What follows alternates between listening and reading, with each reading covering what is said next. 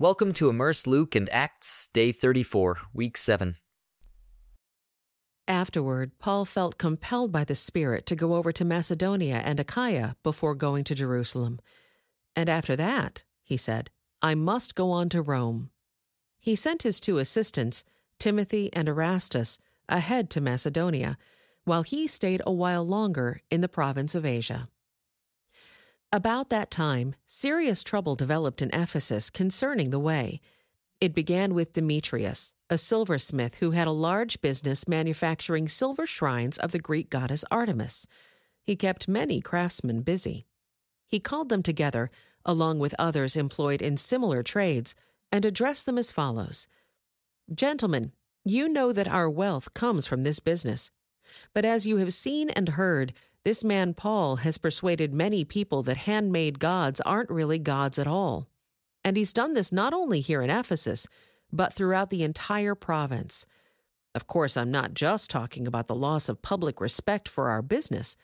I'm also concerned that the temple of the great goddess Artemis will lose its influence, and that Artemis, this magnificent goddess worshipped throughout the province of Asia and all around the world, will be robbed of her great prestige. At this, their anger boiled, and they began shouting, Great is Artemis of the Ephesians. Soon the whole city was filled with confusion. Everyone rushed to the amphitheater, dragging along Gaius and Aristarchus, who were Paul's traveling companions from Macedonia. Paul wanted to go in too, but the believers wouldn't let him.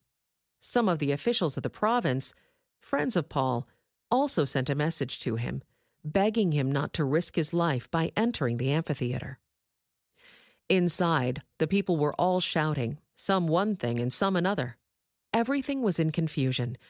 In fact, most of them didn't even know why they were there. The Jews in the crowd pushed Alexander forward and told him to explain the situation. He motioned for silence and tried to speak. But when the crowd realized he was a Jew, they started shouting again and kept it up for about 2 hours. Great is Artemis of the Ephesians.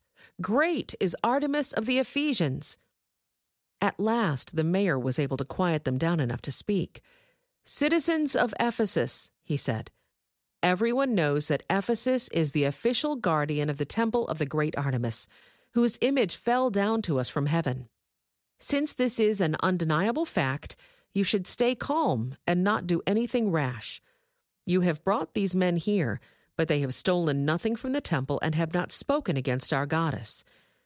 If Demetrius and the craftsmen have a case against them, the courts are in session and the officials can hear the case at once. Let them make formal charges. And if there are complaints about other matters, they can be settled in a legal assembly. I am afraid we are in danger of being charged with rioting by the Roman government, since there is no cause for all this commotion. And if Rome demands an explanation, we won't know what to say. Then he dismissed them, and they dispersed. When the uproar was over, Paul sent for the believers and encouraged them. Then he said goodbye and left for Macedonia. While there, he encouraged the believers in all the towns he passed through. Then he traveled down to Greece, where he stayed for 3 months. He was preparing to sail back to Syria when he discovered a plot by some Jews against his life, so he decided to return through Macedonia.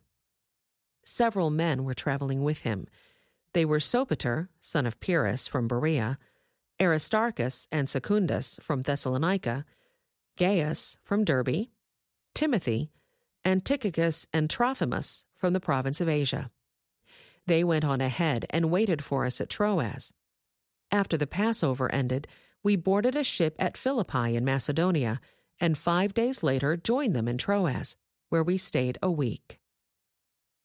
On the first day of the week, we gathered with the local believers to share in the Lord's Supper. Paul was preaching to them, and since he was leaving the next day, he kept talking until midnight. The upstairs room where we met was lighted with many flickering lamps. As Paul spoke on and on, a young man named Eutychus, sitting on the windowsill, became very drowsy. Finally, he fell sound asleep and dropped 3 stories to his death below. Paul went down, bent over him, and took him into his arms. "Don't worry," he said. "He's alive."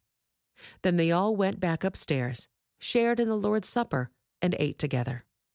Paul continued talking to them until dawn, and then he left. Meanwhile, the young man was taken home alive and well, and everyone was greatly relieved. Paul went by land to Assos, where he had arranged for us to join him while we traveled by ship. He joined us there, and we sailed together to Mytilene.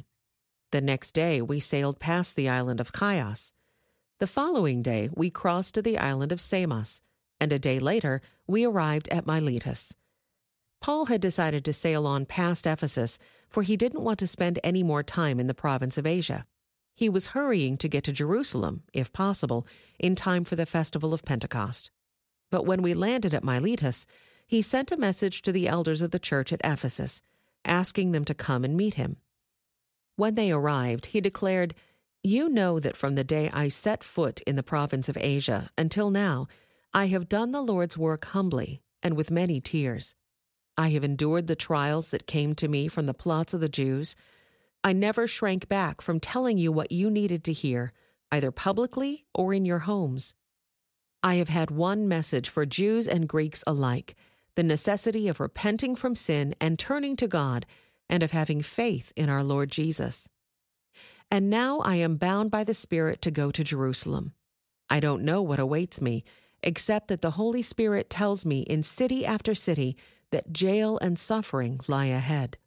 But my life is worth nothing to me unless I use it for finishing the work assigned me by the Lord Jesus, the work of telling others the good news about the wonderful grace of God. And now I know that none of you to whom I have preached the kingdom will ever see me again. I declare today that I have been faithful. If anyone suffers eternal death, it's not my fault, for I didn't shrink from declaring all that God wants you to know. So guard yourselves and God's people. Feed and shepherd God's flock, His church, purchased with His own blood, over which the Holy Spirit has appointed you as leaders. I know that false teachers, like vicious wolves, will come in among you after I leave, not sparing the flock. Even some men from your own group will rise up and distort the truth in order to draw a following. Watch out.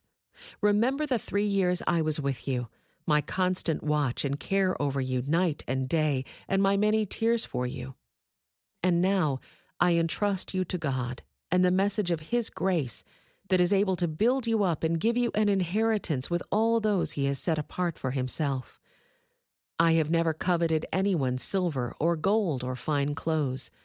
You know that these hands of mine have worked to supply my own needs and even the needs of those who were with me. And I have been a constant example of how you can help those in need by working hard. You should remember the words of the Lord Jesus, "It is more blessed to give than to receive." When he had finished speaking, he knelt and prayed with them. They all cried as they embraced and kissed him goodbye. They were sad most of all because he had said that they would never see him again. Then they escorted him down to the ship. This concludes today's Immerse reading experience. Thank you for joining us.